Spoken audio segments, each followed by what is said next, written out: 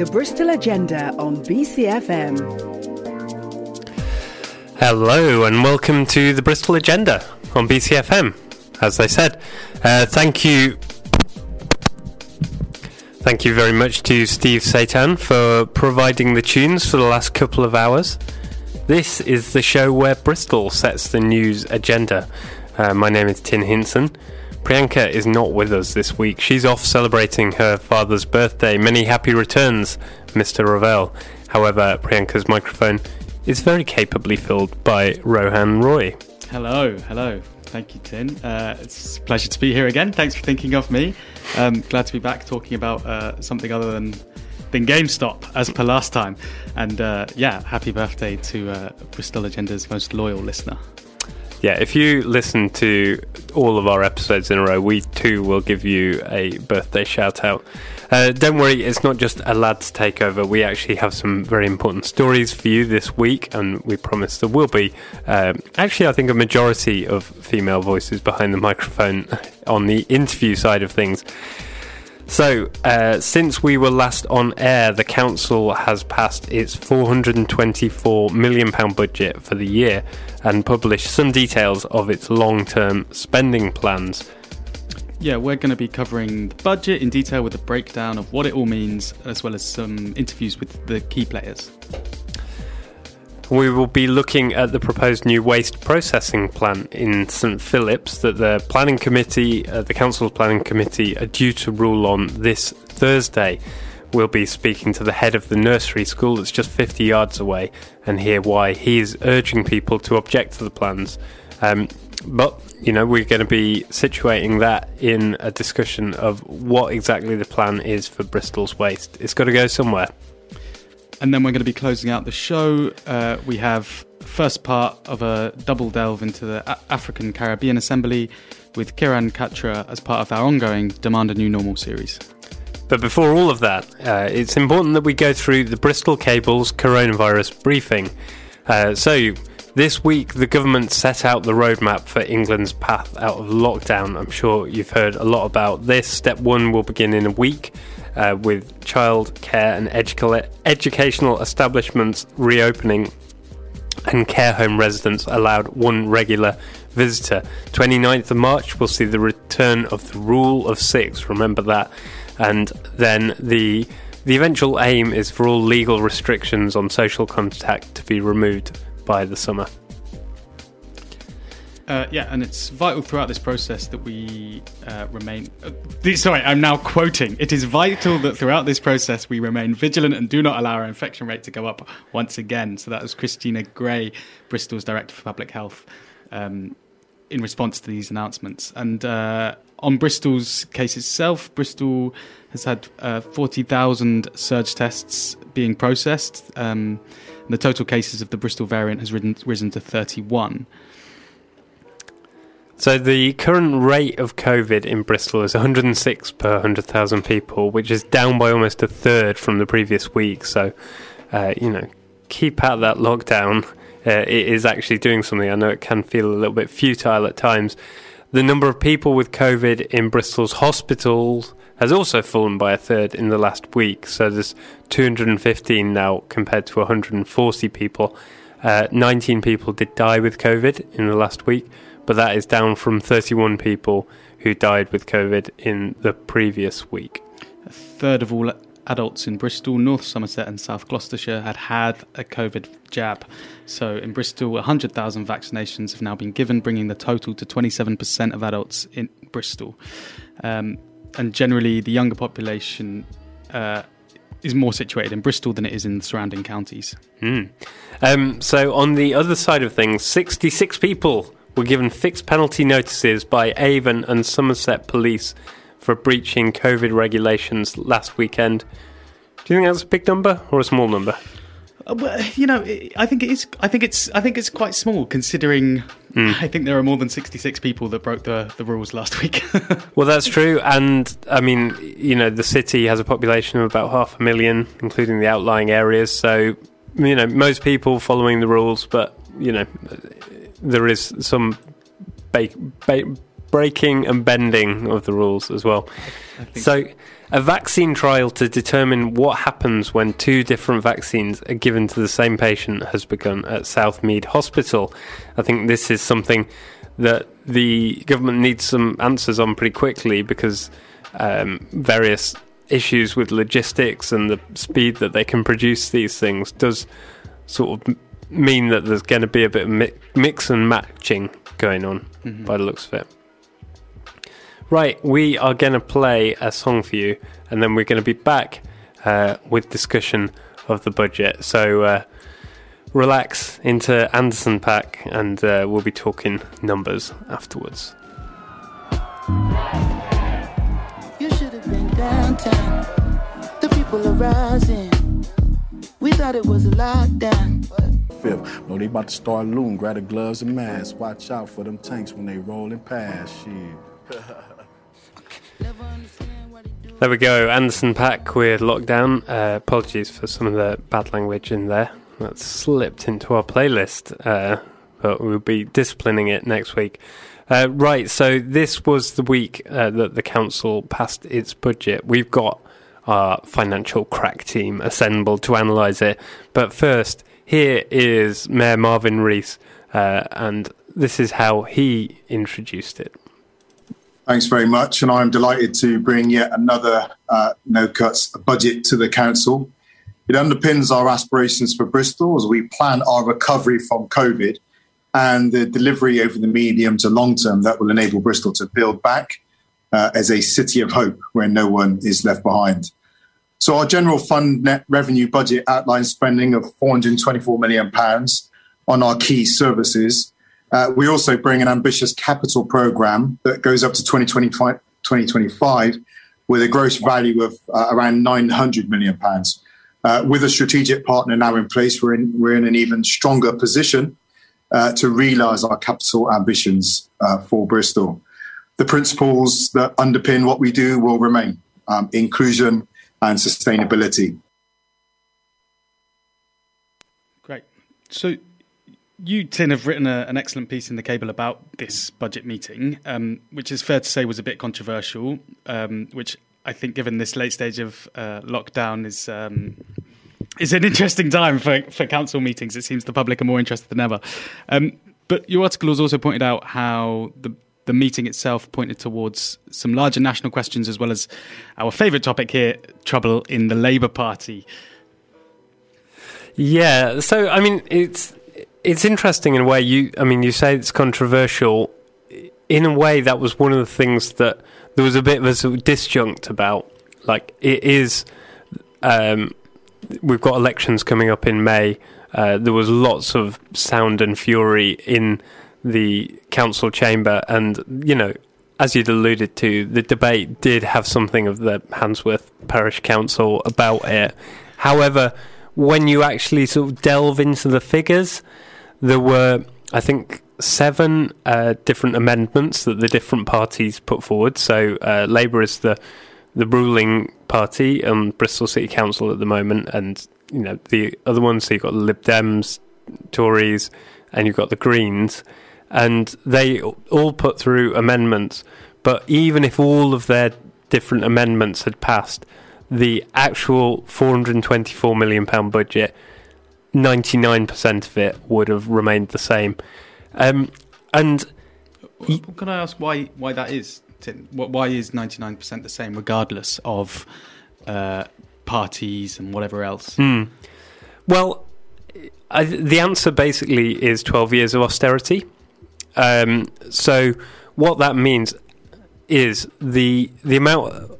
You've got to understand that the Bristol City Council gets its most of its funding either from council tax, but then more than half of it comes from central government. And the amount that it gets from central government has been squeezed and squeezed and squeezed for the last 12 years. And also there's been lots of rules saying, you know, you have to reserve a certain amount to pay for, I don't know, for instance, adult social care. Yeah. You're only allowed to use this pot of money for housing and not this pot of money, blah, blah, blah, blah, blah. So it basically means, on the one hand, the amount of money that the council got coming in is being really squeezed right down to the minimum. On the other hand, in terms of the services that the council has to deliver, a lot of those are what we call statutorily mandated, which is a challenge for me to say, but basically what it means is by law they have to, for example, provide school places, they have to provide special educational needs places. You know, recently this has been the subject of a court order that they've lost. Yeah. So you put those factors together and it means the amount of wiggle room that councillors have got is very limited, and you see, you know, one of the budget amendments was literally about there was one put forward by the Conservatives, and they wanted to make car parking free in Blaise Castle. Right. Which, you know, with all due respect to the sort of residents of Westbury-on-Trym, is not the biggest issue in the world. Yeah, it almost seems a bit farcical that a large city in the UK is electing members from different parties on different platforms to essentially decide how to allocate a very small amount of money. You know, it's an effect on democracy, it seems to me.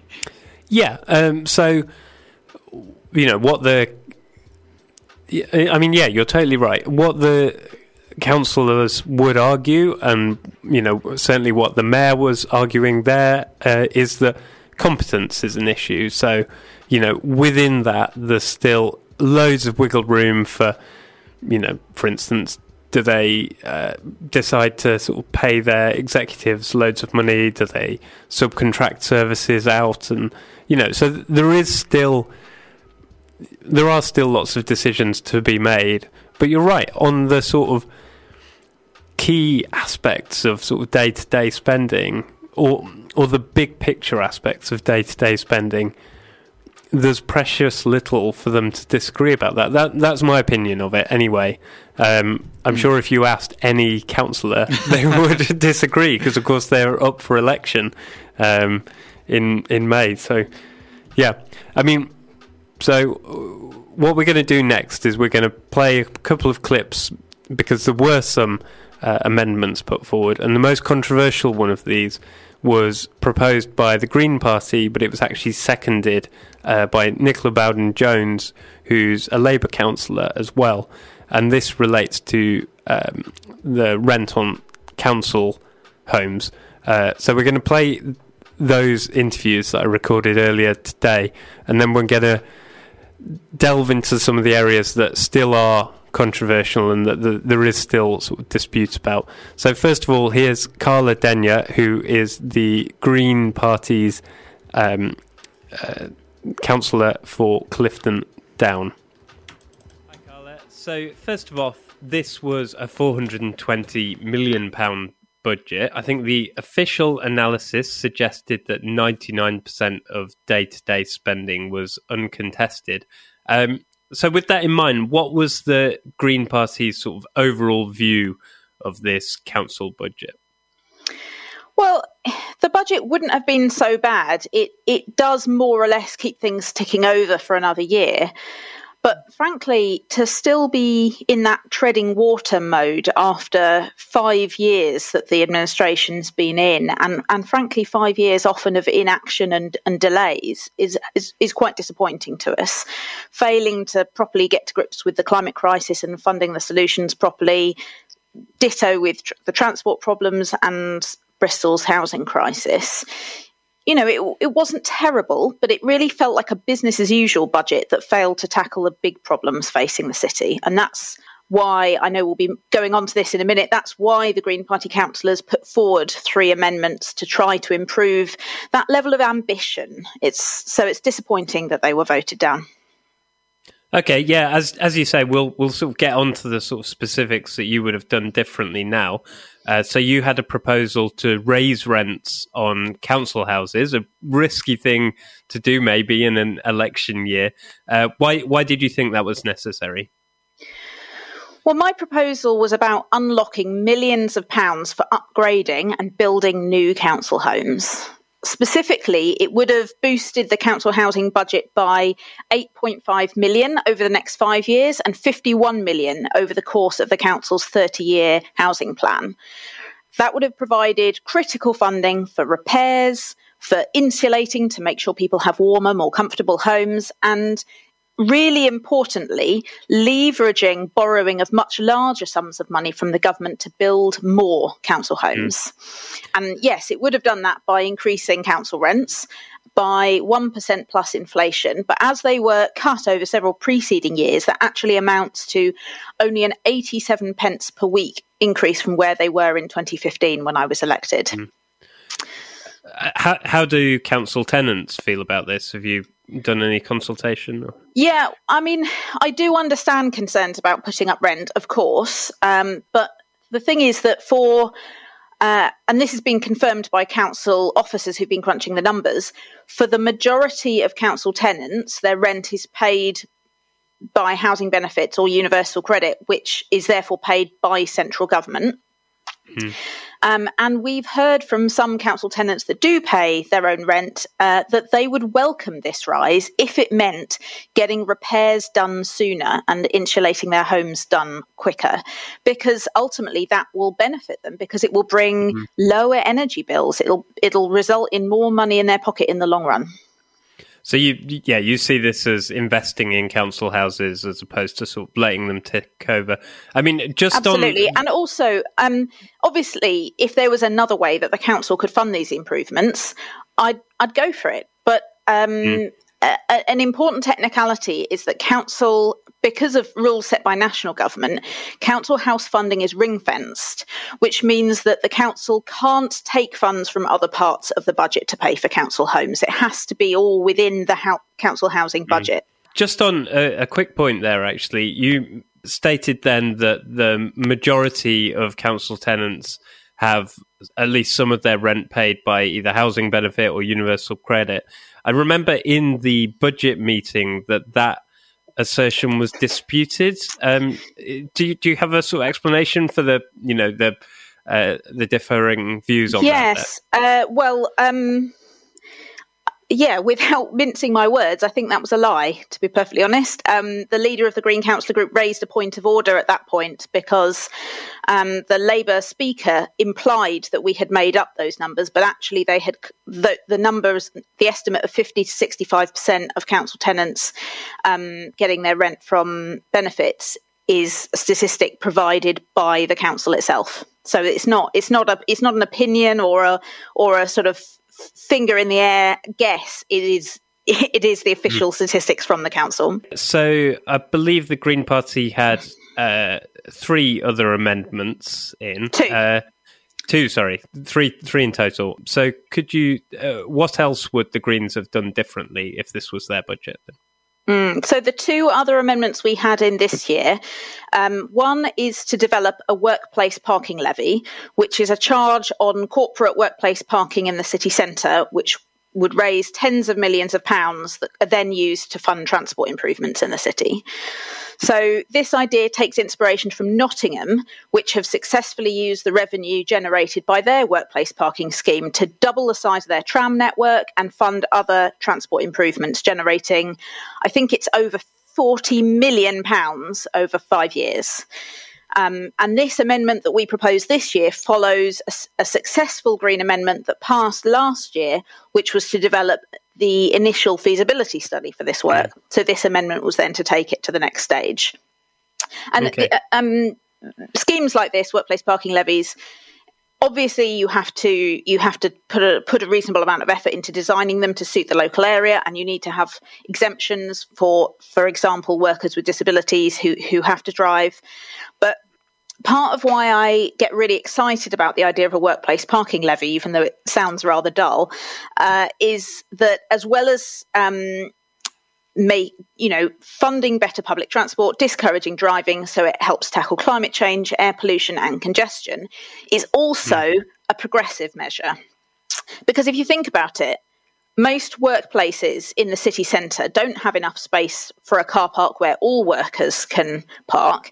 So I think the majority of them just have a few spaces, and they tend to go to the most senior members of staff. It tends to be a perk for their best paid staff. So currently, workplace parking in the city centre is, in most companies, a regressive measure. It gives a benefit to people that are already earning the most, and I'm sure that the majority of those companies don't provide free bus tickets to their other workers.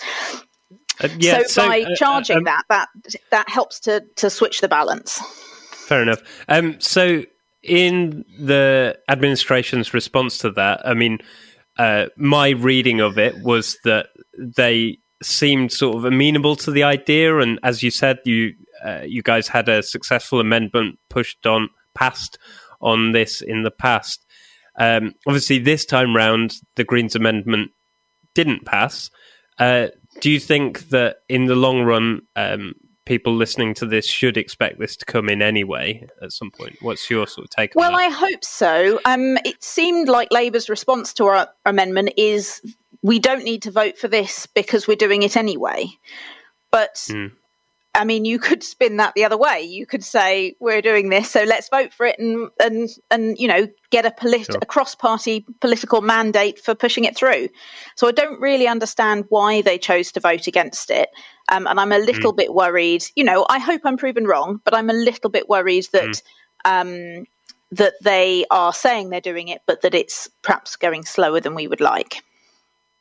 Sure. Well, we will keep an eye on that one in that case. Yeah. So the final amendment, I believe, was brought by Councillor Fodor and related to community infrastructure levy, which is a sort of tax on big development, a charge levied on big developments in the city.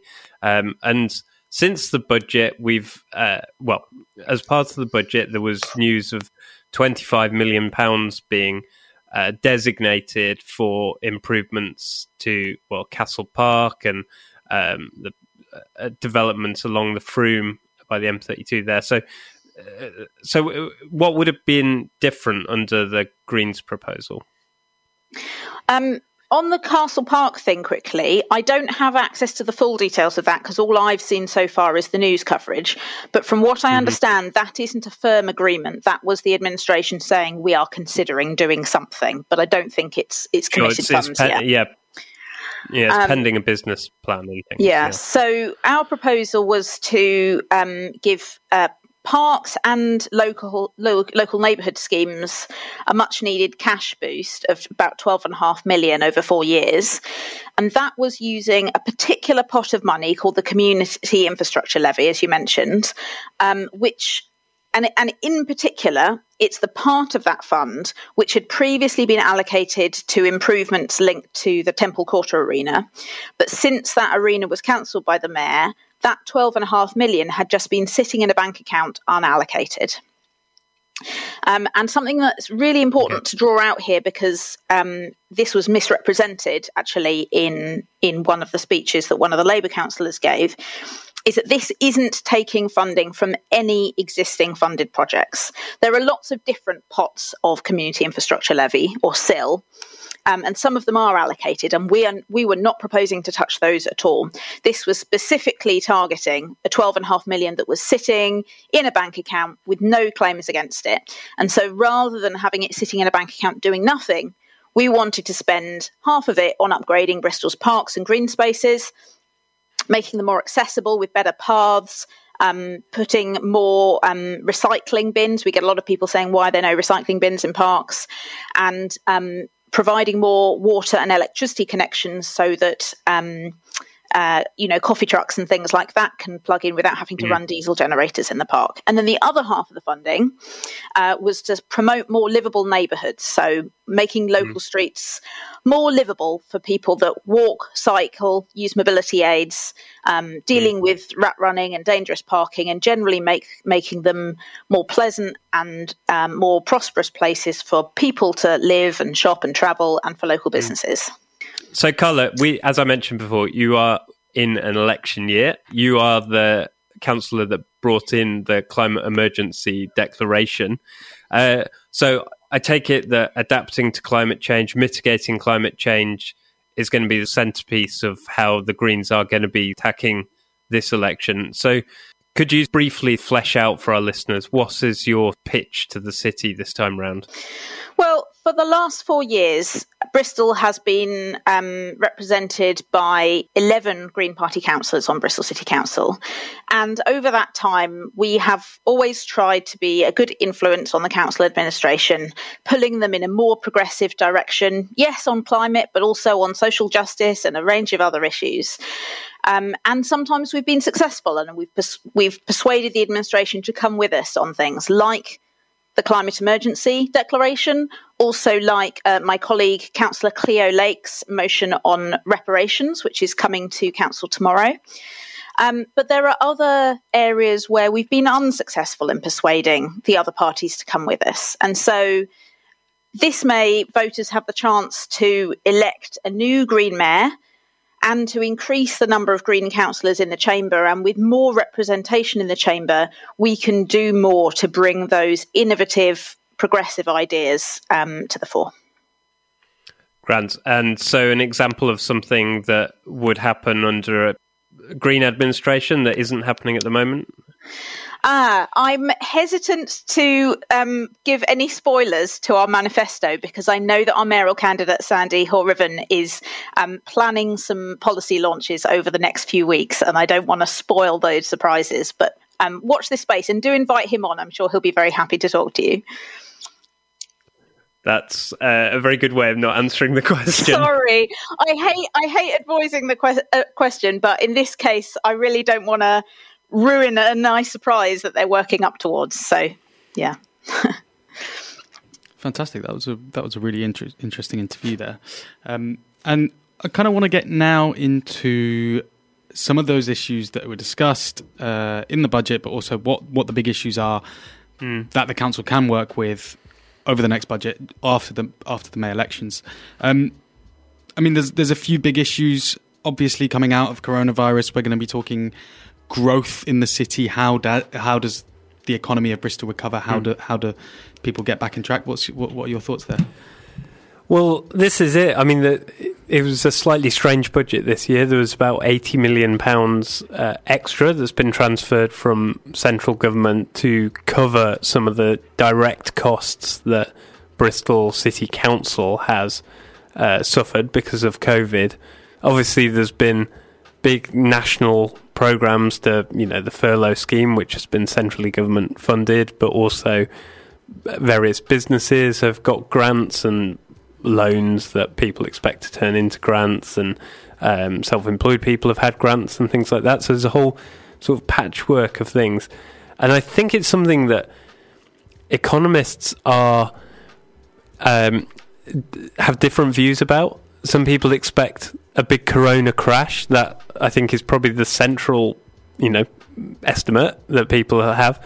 On the other hand, there are some strange things happening. For instance, house prices have continued to go up, and one explanation that's being given for that is that for certain people, this is a period when they've been able to save a lot of money because they're not going out to shops. Certain businesses, certain self-employed people have got grants and things. Certain businesses like supermarkets have enjoyed sort of windfall profits because people have sort of stocked up, and there's been fewer shops open, so they've been sort of funneled in. I, for one, have been looking forward to my weekly Aldi shops.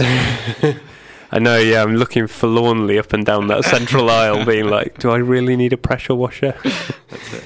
But I mean, I think one other big thing missing out from this is, by far the biggest government programme during the coronavirus, as it has been for the last 10 years after the financial crisis, has been quantitative easing. And that is, in essence, the government pumping in vast amounts of money into the assets of the economy. And, what are the assets?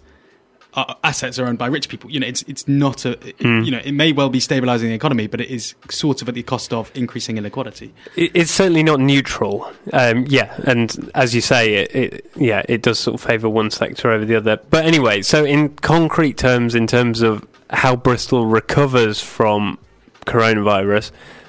I'd say it's, from my reading of it, I think it's pretty unsure at the moment, how exactly that's going to look. Yeah. In the long term, Bristol, in a way, is pretty lucky out of cities in that its population is growing. There's, I think, projected to grow by 100,000 over the next 10 or 15 years. So about 3,000 new homes are going to be built every year in that period. That's the projection anyway. So for the council, that means, they get more of this community infrastructure levy that Carla was talking about in the budget there, in the interview there. There's also obviously a growing base of people paying council tax, more people there, supporting businesses for business rates and things like that. And this leads us on quite nicely to another big issue, which is not just degrowth, but the city itself, as well as the country at large, have committed to net carbon neutrality by 2030. These are pretty big issues. Marvin touched on it in his interview earlier. Obviously, Cara's deeply interested in this. What are your thoughts? Well, I mean, this is a very, very interesting one, because the sort of elephant in the room, it's not an elephant in the room because we've talked about it a lot, but the austerity thing really does limit the latitude that the council has for doing big projects. You don't see it so much in Bristol because the city was bombed so badly during the Second World War, but if you go up north, you go to Manchester, you go to Bradford, you go to Leeds, go up into Scotland, all of these places, you see buildings that are marked with plaques built by the Manchester Corporation or whatever. It was all government, local councils building the infrastructure of the city. That's not possible for councils anymore. I mean, it would be possible, but the sort of laws that central government sets down mean that it's not possible. So when you want to do a big transformational thing like building lots of council houses or going to carbon neutrality, what Bristol City Council has decided it has to do is partner with private companies. So it's gone it's launched the City Leap programme, is what it's called, and this is a £1 billion programme that is looking to sort of partner up with the likes of E.ON or there's several different companies in the running for it for big contracts. It raises all sorts of questions. It certainly does. It's to what extent can a decarbonisation process happen with some of the key players in the private industry who are involved in that? Certainly a mockery of a great leap. Well, yeah, maybe. I mean, you can see sort of pragmatically why sort of councillors would have to do it. So, for instance, you have somebody like Paul Smith, who was the outgoing housing cabinet member, who is very left-wing socialist guy, but he was part of an administration that launched Gorham Homes, which is the council's very own sort of housing developer. So that was a bit of a way of swerving the regulations that councils can't build them directly. I think it was a pragmatic decision that, if you want to get things done, this is the nature of it in the sort of modern, in the British neoliberal economy. We said we'd assembled the budget crack team, and we might be a victim of our own success. We're going over time at the moment. So what I'm going to do is we're going to bring this topic to an abrupt, screeching close, and we're going to cover something that's very important, very timely, because the meeting to discuss it is on Thursday, and people need to have their say online. So this is Simon Holmes, who is the head of St Philips Marsh Nursery School. So Grundon say that the site they want to build will help Bristol to recycle commercial waste by packing it up in the area. Simon, what is your objection to the building of this waste transfer facility in St Philips? Well, our main objection is that it's less than 50 metres from a nursery school, which is in an area of already poor air quality, and there is also a lot of issues with traffic and road safety. So the proposal, I think, is talking about over 100 heavy lorries a day leaving the plant and coming in. They're narrow streets. There's no safe place for the children to cross the road. And it's literally directly opposite where the lorries will be coming in and out. Obviously, the amount of traffic coming in and out is going to increase the air pollution. And none of this seems to really be sort of taken account of in the planning application. Well, indeed. I mean, in the application, Grundon notes that the site is over 500 metres from the nearest home and that it is in a designated industrial area. So their argument seems to be not that the waste transfer station is in the wrong place, but rather that your nursery is in the wrong place. Well, yeah, and this is something that we've had for many years. But the fact is, the nursery's been here since 1926, and this was an area of high housing, and there was always a very strong community. Now, the recent developments of kind of like industrial use around here are temporary and haven't been here for a very long time.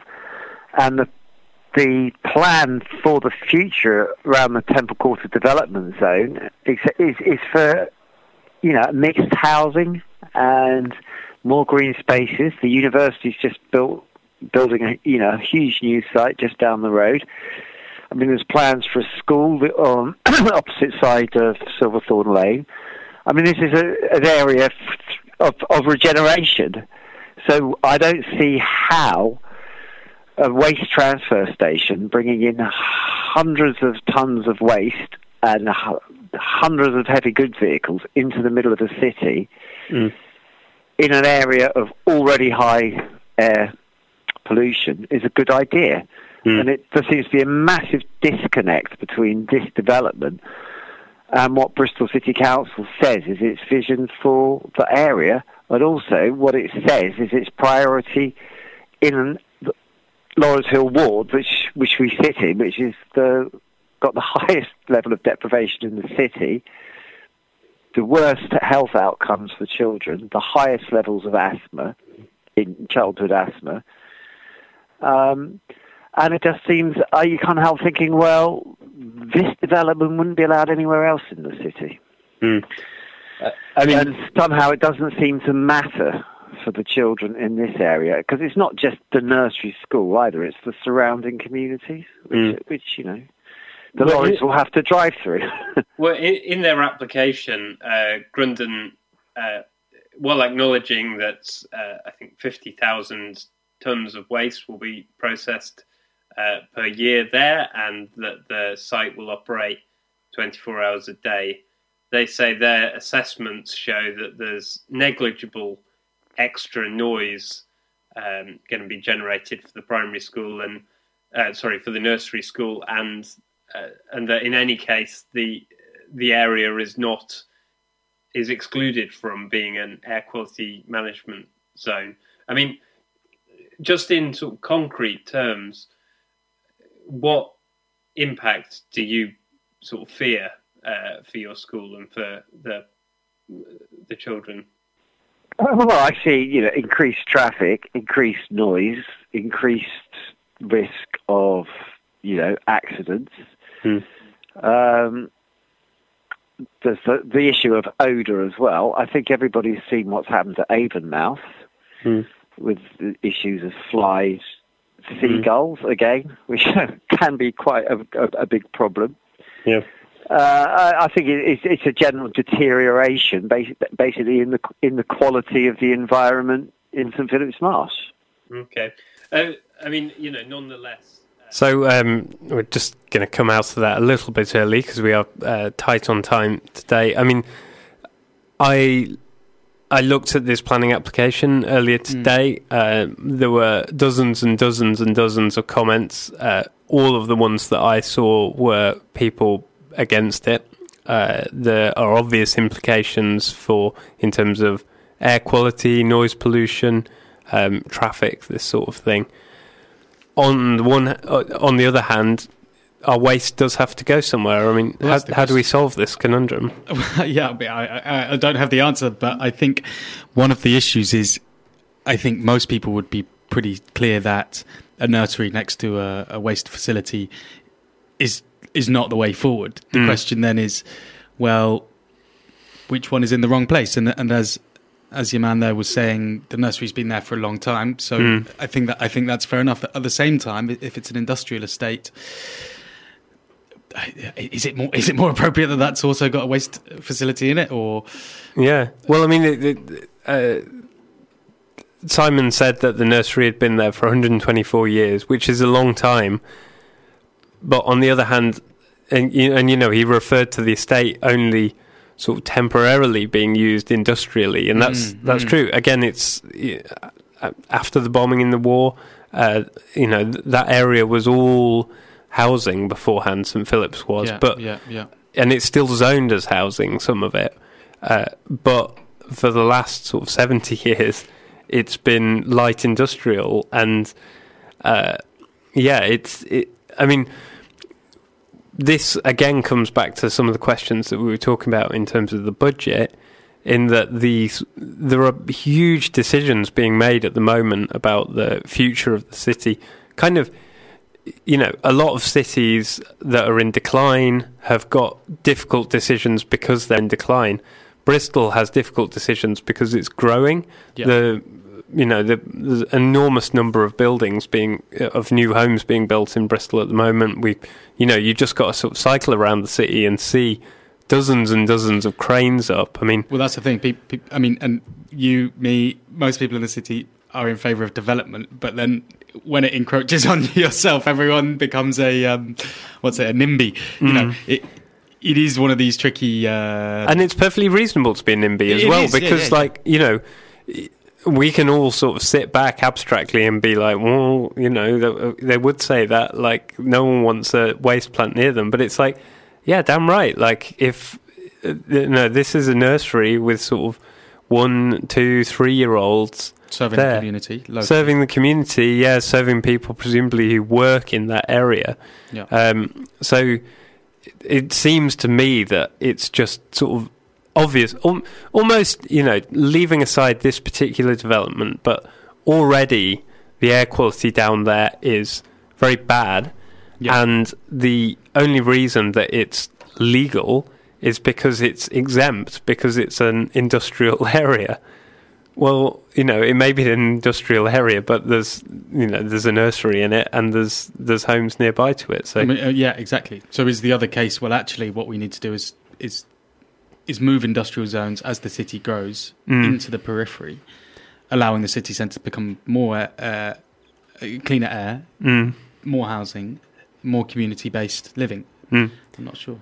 Well, do text in, do get in touch with us if you have any views on this topic. You're listening to the Bristol Agenda on BCFM. We are having a budget special today. We love to talk numbers on the Bristol Agenda. So we had an interview with Carla Denyer, who submitted a proposal, an amendment to the budget. I also recorded an interview with Nicola Bowden Jones, who was... The sort of intriguing thing about this is that she is a Labour councillor, but she submitted an amendment against the administration. So we're going to listen to that now, and then we'll spend the final 5 minutes of the show speculating on the political implications of some of these decisions. Okay, so the Mayor proposed freezing rents for council tenants. You didn't think that this was a good idea. Why is that? I think it's really important that we look after our council tenants and make sure they have decent homes. And that includes making sure that we can do the repairs, that we can also carry out improvements, such as making sure that all the homes have insulation. And also we've got a stock to maintain. So, the quality of housing depletes over time, and we need to be in a position to rebuild when we need to. So for those reasons, I don't think it's a good idea. Okay, and what exactly were you proposing to do instead then? Well, I was proposing that we raise the rents to 1.5% in line with the government's formulas, so that that means that for those people that pay about £80 a week, that their rents would be increased by £1.20. And we know that the majority of council tenants won't be affected because they are in receipt of housing benefits. So that was my proposal, really. Okay. Would this not load a big burden on council tenants just as they're having to deal with coronavirus and, we are expecting an economic downturn, according to some economists, this year? Well, the council made a decision to increase council tax by 5%. And so it's the same benefit system that would cover both of these. So housing benefit is based on the same system that covers council tax benefits. So, it wouldn't put council tenants at any more of a disadvantage. Okay. So the mayor says that this freeze will cost, disputed figures, but just over £1 million a year in lost revenue. I understand that you say that it has a much bigger impact than that on the council's ability to fund new council houses. How exactly does that work, and what's the scale of the impact that we're talking about here? I'm not sure where the mayor's figures come from, really, because the council's own report says that actually the amount is 8.5 million over the next 5 years. So the revenue that comes from housing, from rents, helps to generate borrowing capacity. And this will enable us, according to the council's business plan, to borrow up to £100 million. And we have at the moment a bill for 500 million to retrofit all the homes to make sure that they meet our carbon reduction targets. Okay. One final thing. So in your speech seconding this amendment, you said that your fellow councillors have been threatened with deselection if they supported your budget proposal. But as I understood it, in the Labour Party, local members get to select their candidates for council elections. So how does that work then? Yeah, so I think when you look at the voting results, it was a really difficult decision for the councillors, and you could see they were wavering. But what happens is local branch members select the candidates, and once elected onto the council, we come under the control of a whip. And so if you vote against the whip, you get punished. And so that means that you're automatically ineligible to stand for council. Okay, and so just to be clear, your statements there had nothing to do with some of the other controversies that we've heard about recently in the local Labour Party, with the sort of vying for power between local members and the administrators of the party. No, that's nothing to do with me then. Grand. All right. Thank you very much for speaking to us again. There we go. That sounds painful. Yeah. Do you fancy being a councillor, being subject to the whip? I mean, I think it's not for me personally to moderate myself for the. Well, each to their own. We won't kink shame on here, especially not to our councillors. So this is interesting. This is the sort of political dimensions of the budget and how this is all going to sort of play out in the upcoming election. So, so what do you think the key issues on the perhaps virtual doorstep are going to be? Yeah, I mean, it's an interesting question, and I think locally there are always a number of things, local concerns that come into play. I think another thing which is always important to remember, and this is what kind of political scientists and what are always saying, is that council elections are often a reflection of moods, within national politics. And I think in that context, it's pertinent to ask where the small m momentum is in the country behind political forces. And, from what I see is the current position of Labour nationally and perhaps locally, with the stepping down of people like Nicola Bowden Jones and Paul Smith. Paul Smith, yeah. I mean, there's lots of outgoing councillors this time around. Yeah, and some controversy around council elections is, the Labour Party committing to its one long-standing commitment to internal civil war, but also meanwhile with a kind of scaling back of its ambition, a scaling back of ideas to a point where maybe it will appeal to the bankers, but it's not going to appeal so much to the kind of campaigning groups that you've seen now in the last 5 years, the kind of snappy videos that do the numbers on social media. So where is that energy going to go in a metropolitan city like Bristol? I think the Greens are well placed to capitalise on some of it, certainly. I think also you're maybe going to see a bit more of a depressed vote. But I also think the Conservatives are in a good position politically. I mean, we might not think that, managing the COVID pandemic has been fantastically well done, but I think their branding of themselves as ending austerity, I think particularly Rishi Sunak's kind of overall commitment as a young BAME guy who's willing to spend a bit more money, and he's going to and is essentially loosening the fiscal terms that was set by George Osborne in 2010. I think that's going to really rile up the Conservative base, and maybe that won't have an impact so much in the city centre at Bristol, but I think the surrounding regions. I think it's going to be an interesting. It's going to be an interesting snapshot of the country. And well, I mean that sort of core periphery language, or that split, was very explicit in the actual budget debate and the sort of Conservative response to it. They kept sort of hammering away at that point. Their portrayal was that the mayor, the administration, only cares about the city centre. What about the suburbs? What about the sort of outlying areas? So it'd be interesting because of course within Britain's sort of national electoral geography, the Labour's vote has become very sort of concentrated in cities, and the Conservatives basically hold nearly all the rural seats. I think in the southwest, Labour there's about sort of 55 seats, and Labour only have about 6 of them. Yeah, exactly, and they are the seats with bigger populations, but it's younger, and I think that's why. I mean, I don't see much of a turn happening within the Conservative-held areas, but those places where Labour currently holds, I think I wouldn't be complacent if I were them that they weren't giving up some of the energy, some of the momentum, some of the ideas to other insurgent parties.